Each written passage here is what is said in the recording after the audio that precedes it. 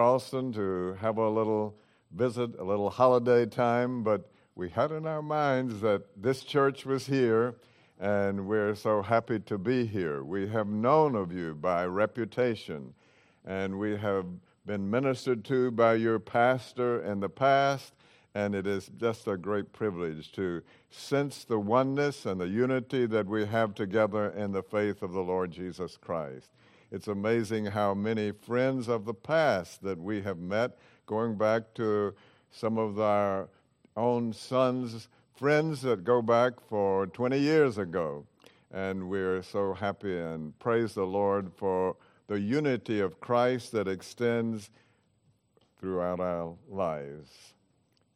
Our scripture this morning, or this evening, there I go, I follow the pastor's example. It's usually a good example, but not always. Two passages of Scripture, one from the Gospel of John, chapter 7, beginning to read at verse 1, and then we shall turn to the Gospel of James, that is in chapter 3. Let us hear then this portion of God's holy, inspired, and infallible word. John chapter 7, beginning to read at verse 1. After this, Jesus went around in Galilee, purposely staying away from Judea because the Jews there were waiting to take his life. But when the Jewish feast of Tabernacles was near, Jesus' brothers said to him, "You ought to leave here and go to Judea, so that your disciples may see the miracles you do. No one who aspires to become a public figure acts in secret. Since you are doing these things, show yourself to the world." For even his own brothers did not believe in him. Therefore Jesus told them, "The right time for me has not yet come. For you, any time is right. The world cannot hate you, but it hates me, because I testify that what it does is evil. You go to the feast. I am not yet going up to this feast, because for me the right time has not yet come." Having said this, he stayed in Galilee. However, after his brothers had left for the feast, he went also, not publicly, but in secret. Now at the feast, the Jews were watching for him and asking, "Where is that man?" Among the crowds, there was widespread whispering about him. Some said, "He is a good man." Others replied, "No, he deceives the people." But no one would say anything publicly about him for fear of the Jews. Now let us turn to the book of James. It's not actually a gospel, but it has much gospel truth in it. The book of James, beginning in chapter 3, verse 13. James chapter 3, verse 13. Who is wise and understanding among you? Let him show it by his good life, by deeds done in humility that comes from wisdom. But if you harbor bitter envy or zealousness and selfish ambition in your hearts, do not boast about it or deny the truth.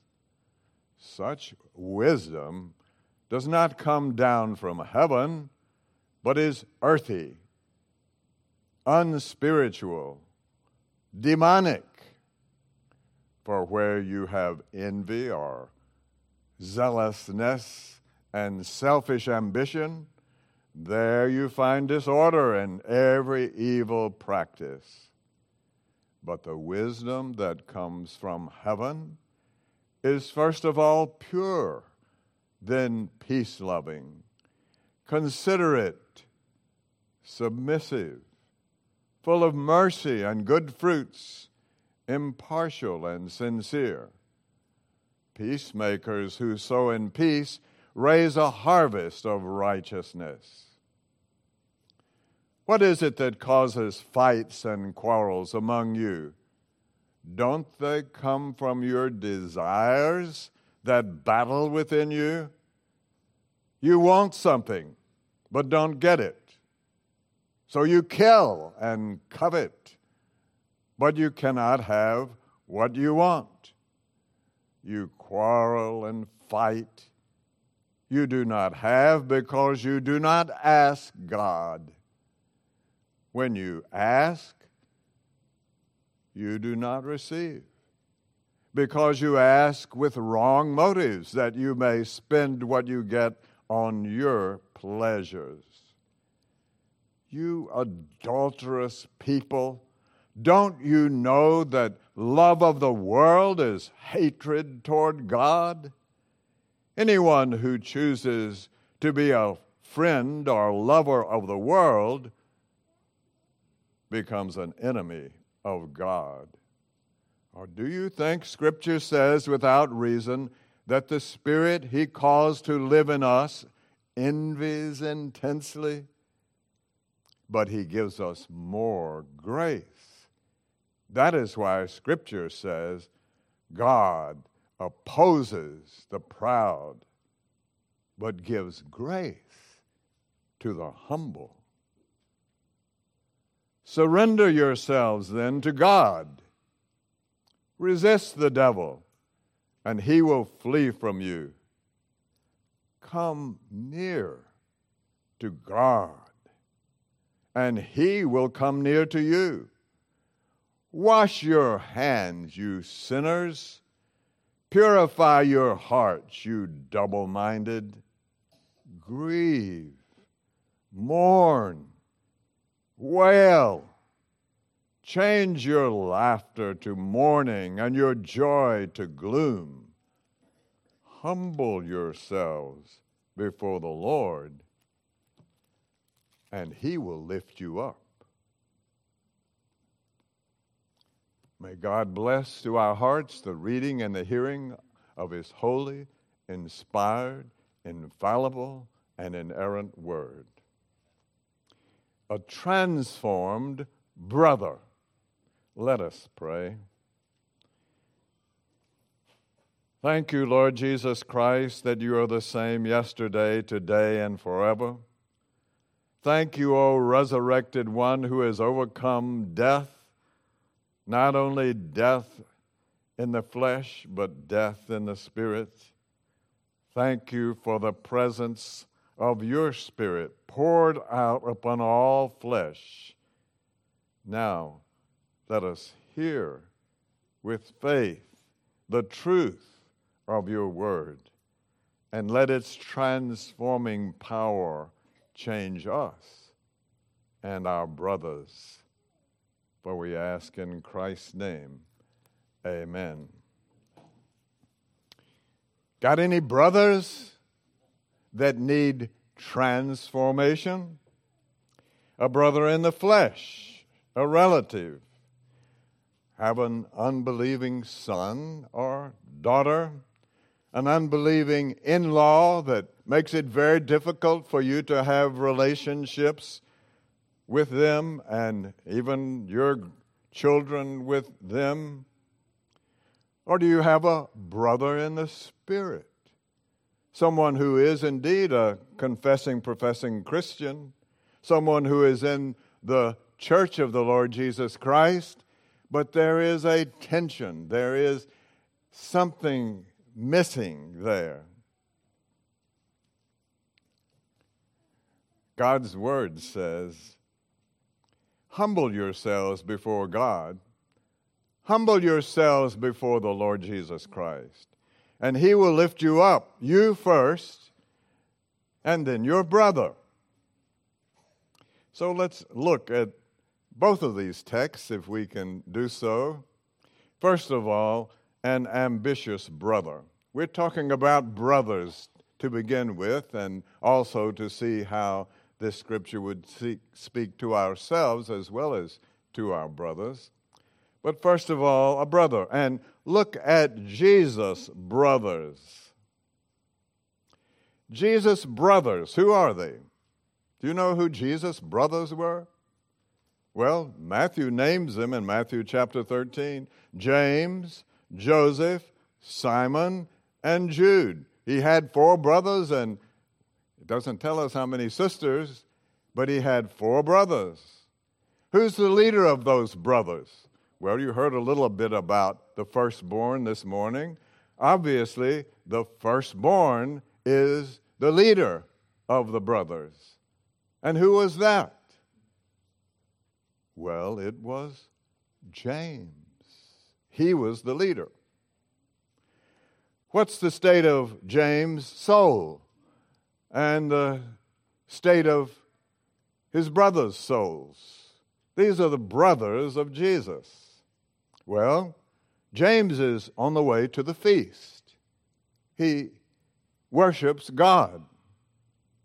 He's going to make sacrifice as he celebrates this festival. He's going to be listening to the chanting of the Word of God and worship. But he is an ambitious young man. He is a very ambitious young man. He is not in every way godly. And so he comes to his older brother, who is Jesus, and he says, "You must go out of Galilee down to the feast." He apparently hasn't recognized that the people down in Judea are planning on killing his brother. You must go down to the feast. Because no one who aspires, no one who has an aspiration is going to stay in these little country towns like Charleston, South Carolina. You've got to go up to the big cities. You've got to have aspirations, right? Now, what's behind this advice that is being given by the oldest brother of Jesus and the other brothers? Well, it's obvious, is it not? It's not just that they want Jesus promoted. I don't know how it is in this culture, though I think it's probably the same. If your brother gets in a good position, you can expect to be appointed, right? I remember a president who was made president, and there's only one person in the world who could be appointed as his right-hand man at the most important position in the country. His brother, of course. Well, that's what happens all over the world. And if Jesus gets promoted, then what's going to happen to the brothers? Well, it is selfish ambition, worldly ambition. Now, what is the root cause of this worldly ambition of the brothers? It tells you in John chapter 7, verse 5, his brothers who had grown up with him from the time that they were born for 30 years. They had seen the uniqueness of Jesus. They certainly had heard something of his message and his character of life. They had been there, and yet they did not believe in Jesus. You know, to believe in Jesus it's a big step, let me tell you. If you don't know it, to believe in Jesus means a radical transformation of the totality of your life. And it begins with the heart. There must be a change of orientation of your whole life if you are a believer in Jesus. If you believe in Jesus, you cannot be, now there is such a thing as a godly ambition. You can have a godly ambition to reach out and serve Christ in public ways. You can have ambition to be a great professor in a certain category of education to the glory of the Lord Jesus Christ. You can do all of those things, but the heart has got to be right, and you've got to be submissive, humble before Jesus. The root cause to this selfish ambition is failure to believe in Jesus. And any remnant that you have within you, whether old or young, to aspire to great things for yourself or your family is a failure to believe in Jesus. To understand that when you come to Jesus, you die to yourself. How does Jesus respond to his brothers? What does Jesus say in response to his brothers? Well, look at John chapter 6 or 7. Therefore, Jesus told them, your time is always right. Your time is always right. What time is that? Well, it's a time for self-promotion. The time for self-glorification. That's always right. We were standing along near the big place where you can see Fort Sumter out there. That was really interesting for me to see. There it was, Fort Sumter, and this beautiful sailboat went across with these 3 sails open and full of the wind, sailing across the bay, sailing with the wind. When you're sailing with the wind, the time is always right. Whenever the wind is blowing and it's going that way, and you're going the way of the culture, and you're going the way of the educational system, and you're going the way of everyone else, that's the broad way, says Jesus elsewhere, that leads to destruction. But you're going to be sailing along. Life is going to be good. But he says, it's not the right time for me. You will find, if you read through the Gospel of John, several times over where he says, my time has not yet come. My time has not yet come. And then he comes to a point where he says, my time is come. When was that? Do you know when he said, my time is now come? It's when Greeks came to him. And when Greeks came to him, he knew the time was close. The time was there when he was about to sacrifice himself. Because the very next verse says, verily, verily, I say unto you, except a grain of wheat fall into the ground and die, it abides alone. But if it die, it brings forth much fruit. And when the Greeks came to him, he saw that the time had come for the opening up of the gospel to the world, beginning with the Greeks and then to the rest of the world. Jesus continues, the world hates me.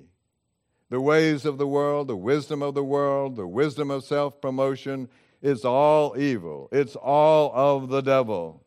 It goes all the way back to the garden where Adam and Eve decided that their will was to be stronger than God's will.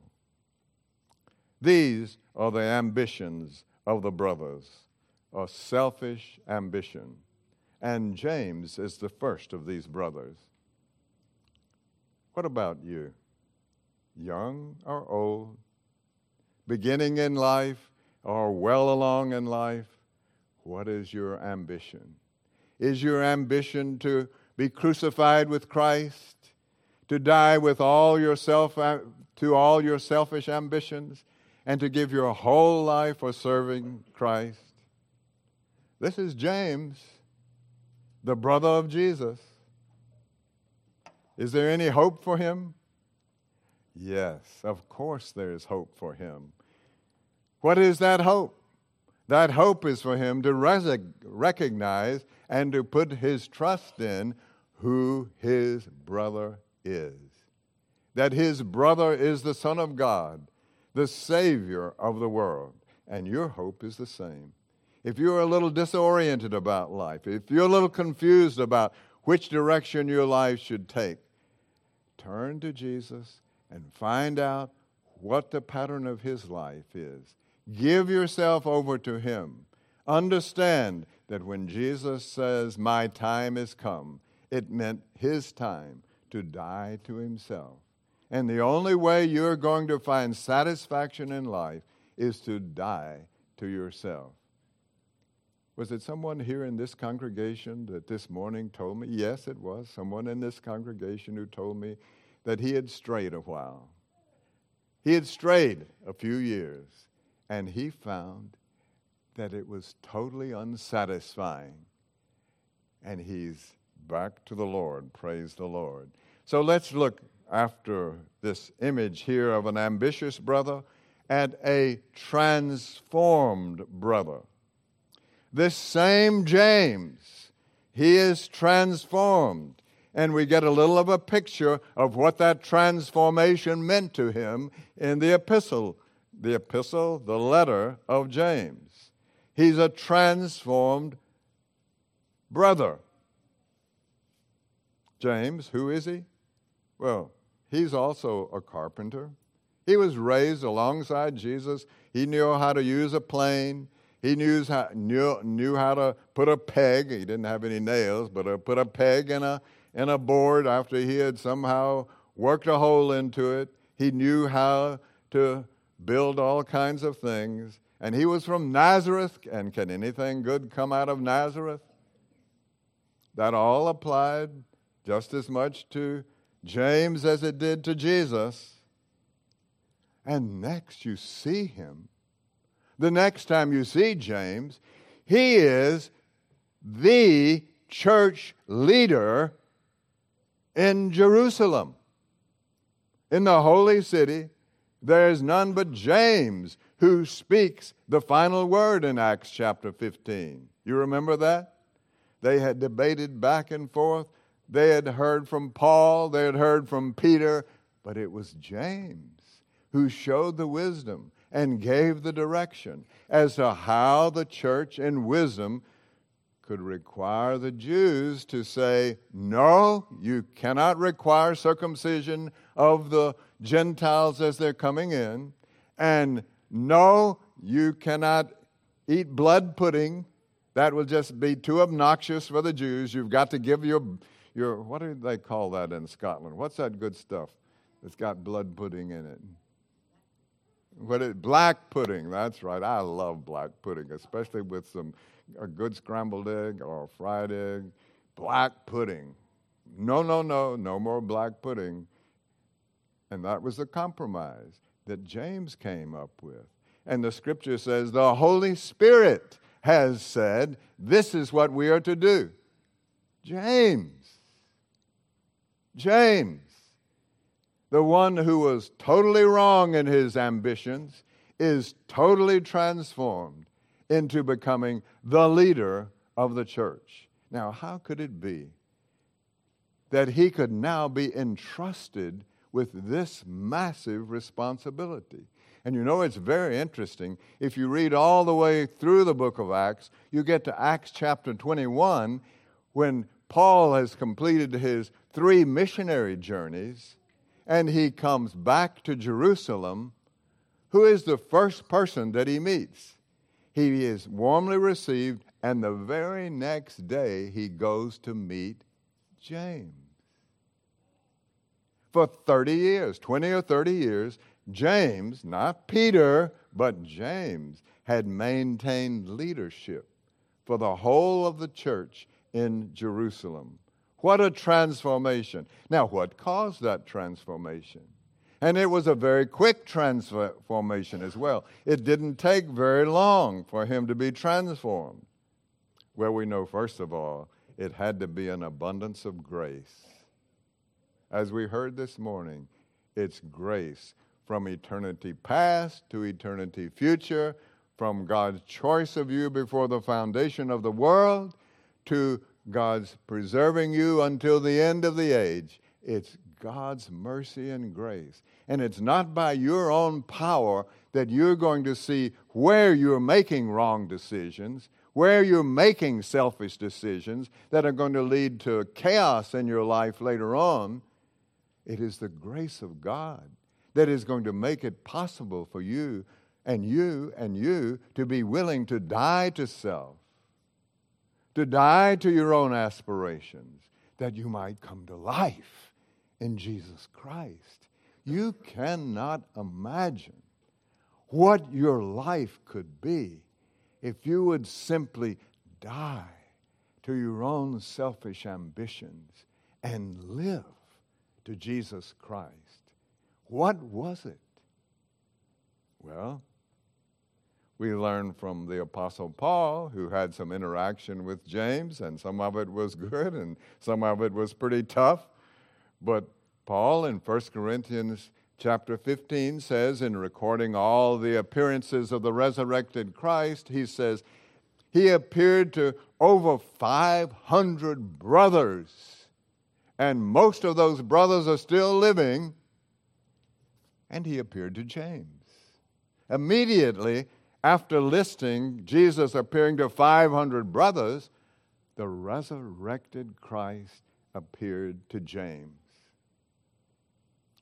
Now, Sam Patterson, he would never let you call him Mr. Patterson. He was not Dr. Patterson. It was always Sam. And he was a red-headed country preacher, but he read from his Greek New Testament every morning. He was no slouch, I can assure you of that, having worked under him at the beginning of the days of Reformed Theological Seminary.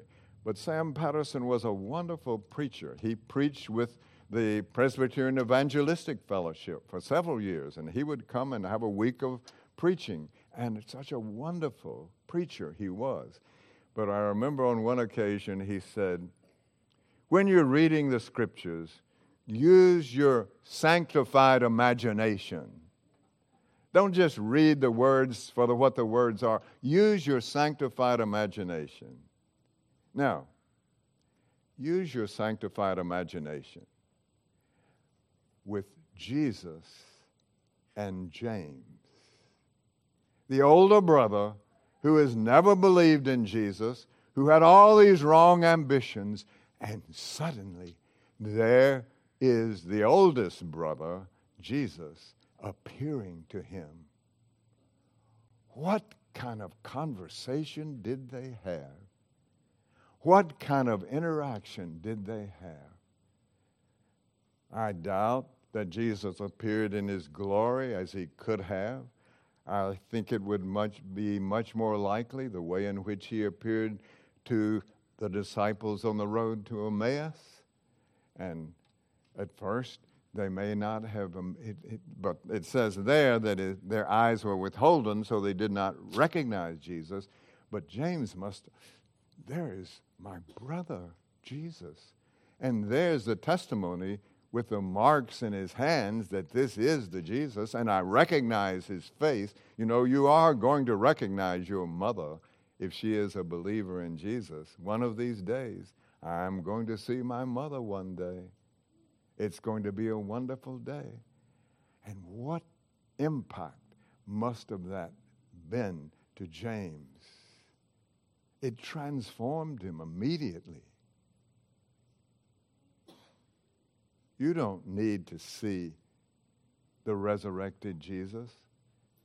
As Peter says, there were certain chosen witnesses by God. God doesn't need every single Christian to give personal testimony to have seen the resurrected Christ. There are enough personal testimonies in the Scripture, but you can meet the resurrected Christ. And the resurrected Christ can transform you. It may not be as instant as it apparently was with James. It may be a process, a long process, but you can be changed so that your life is fuller than you could have imagined. And I can only testify to you that of all my years, and I was there 50 years ago at the First General Assembly of the Presbyterian Church in America. And I've been in basically every continent in this world, and my life is full not because of who I am in any way, but because of the resurrected Lord Jesus Christ. And wherever you are and whoever you are, you can have such meaningfulness in life that you cannot imagine it if you will confront and put your trust in the resurrected Lord Jesus Christ. He has the power to give you purpose, and it's not too late for you. I was over 50 years of age when I started another career in Africa and spent 27 years there. It's not too late for you, whoever you are. And it's not too early for you, wherever you are in your life, to meet the resurrected Christ and experience the transforming power. But look at how James speaks here. Just a verse or two. Verse 13 of James 3. Who is wise and understanding among you? Let him show it by his good life, by deeds done in humility that comes from wisdom. Isn't that a different bell than he was ringing earlier to Jesus? Go show yourself.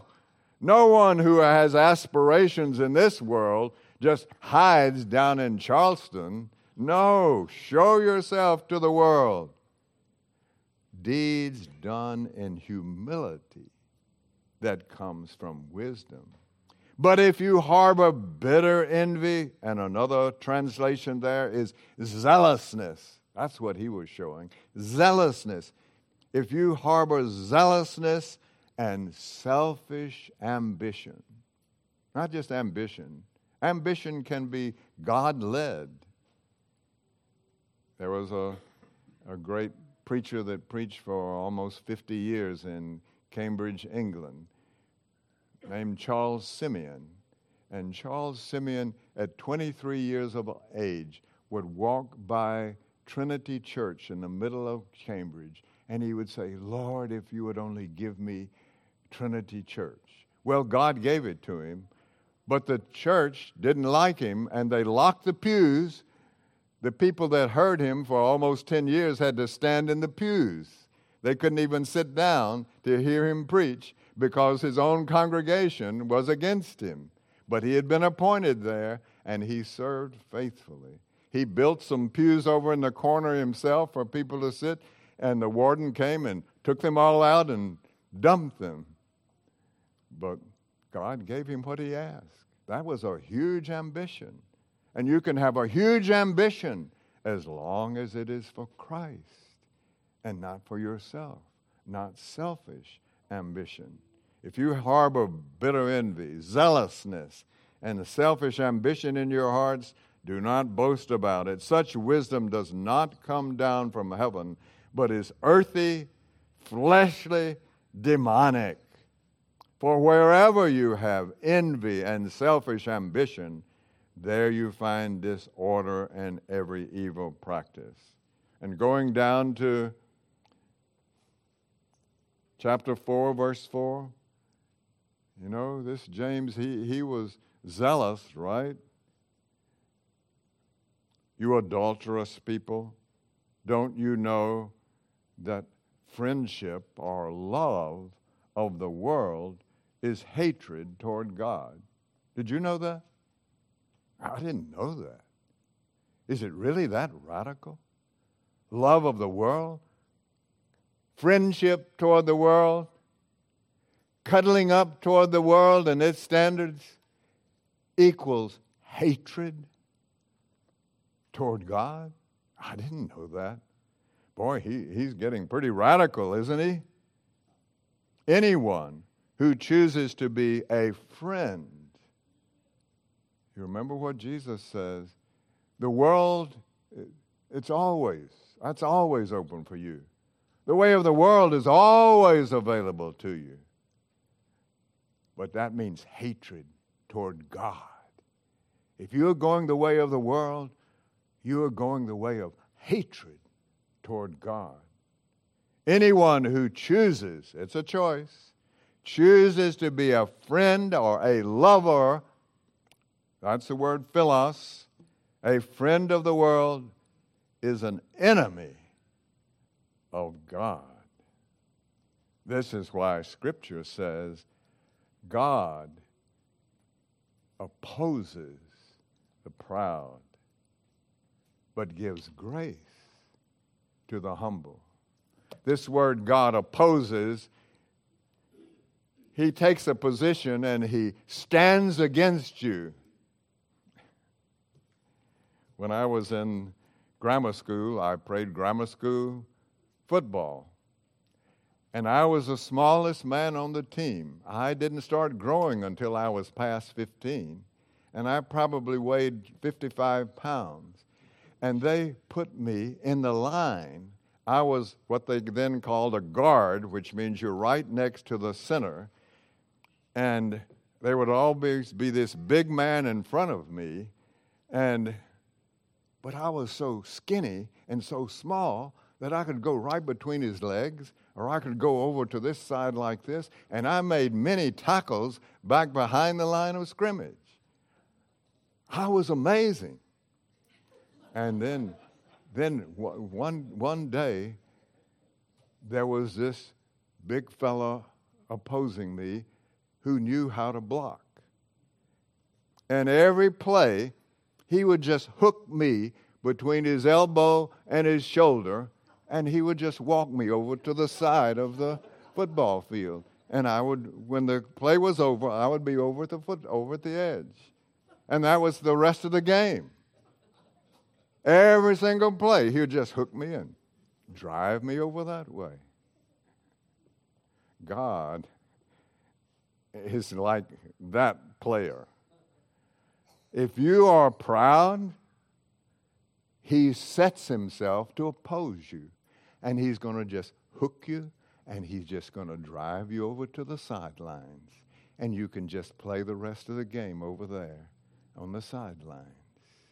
How would you like that? You know, at the end of the game, I still remember the little quarterback saying, "Boy, we had a great game, didn't we? We really played a great game." Not me, boy. I didn't play any great game at all. I was just standing in the sidelines. I might as well not have been on the team. I didn't ever touch anybody who had the ball.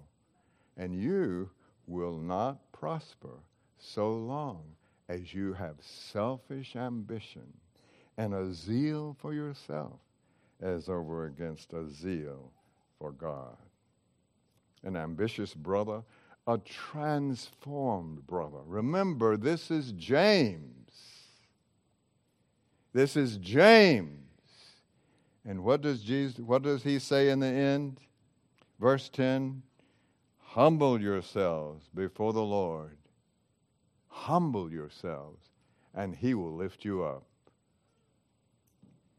I think it was one of the professors at Covenant College who was being asked by a young student, what do I do that I might serve the Lord better? Then this young fellow really did want to serve the Lord. And this professor said,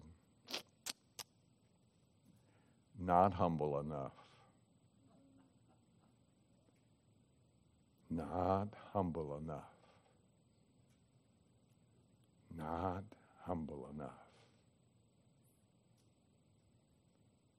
Humility seems like such a little thing.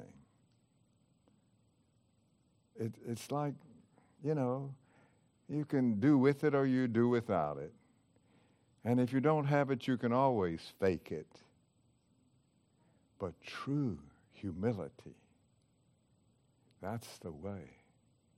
As you humble yourself before God and have the only ambition of your life to serve the Lord Jesus Christ.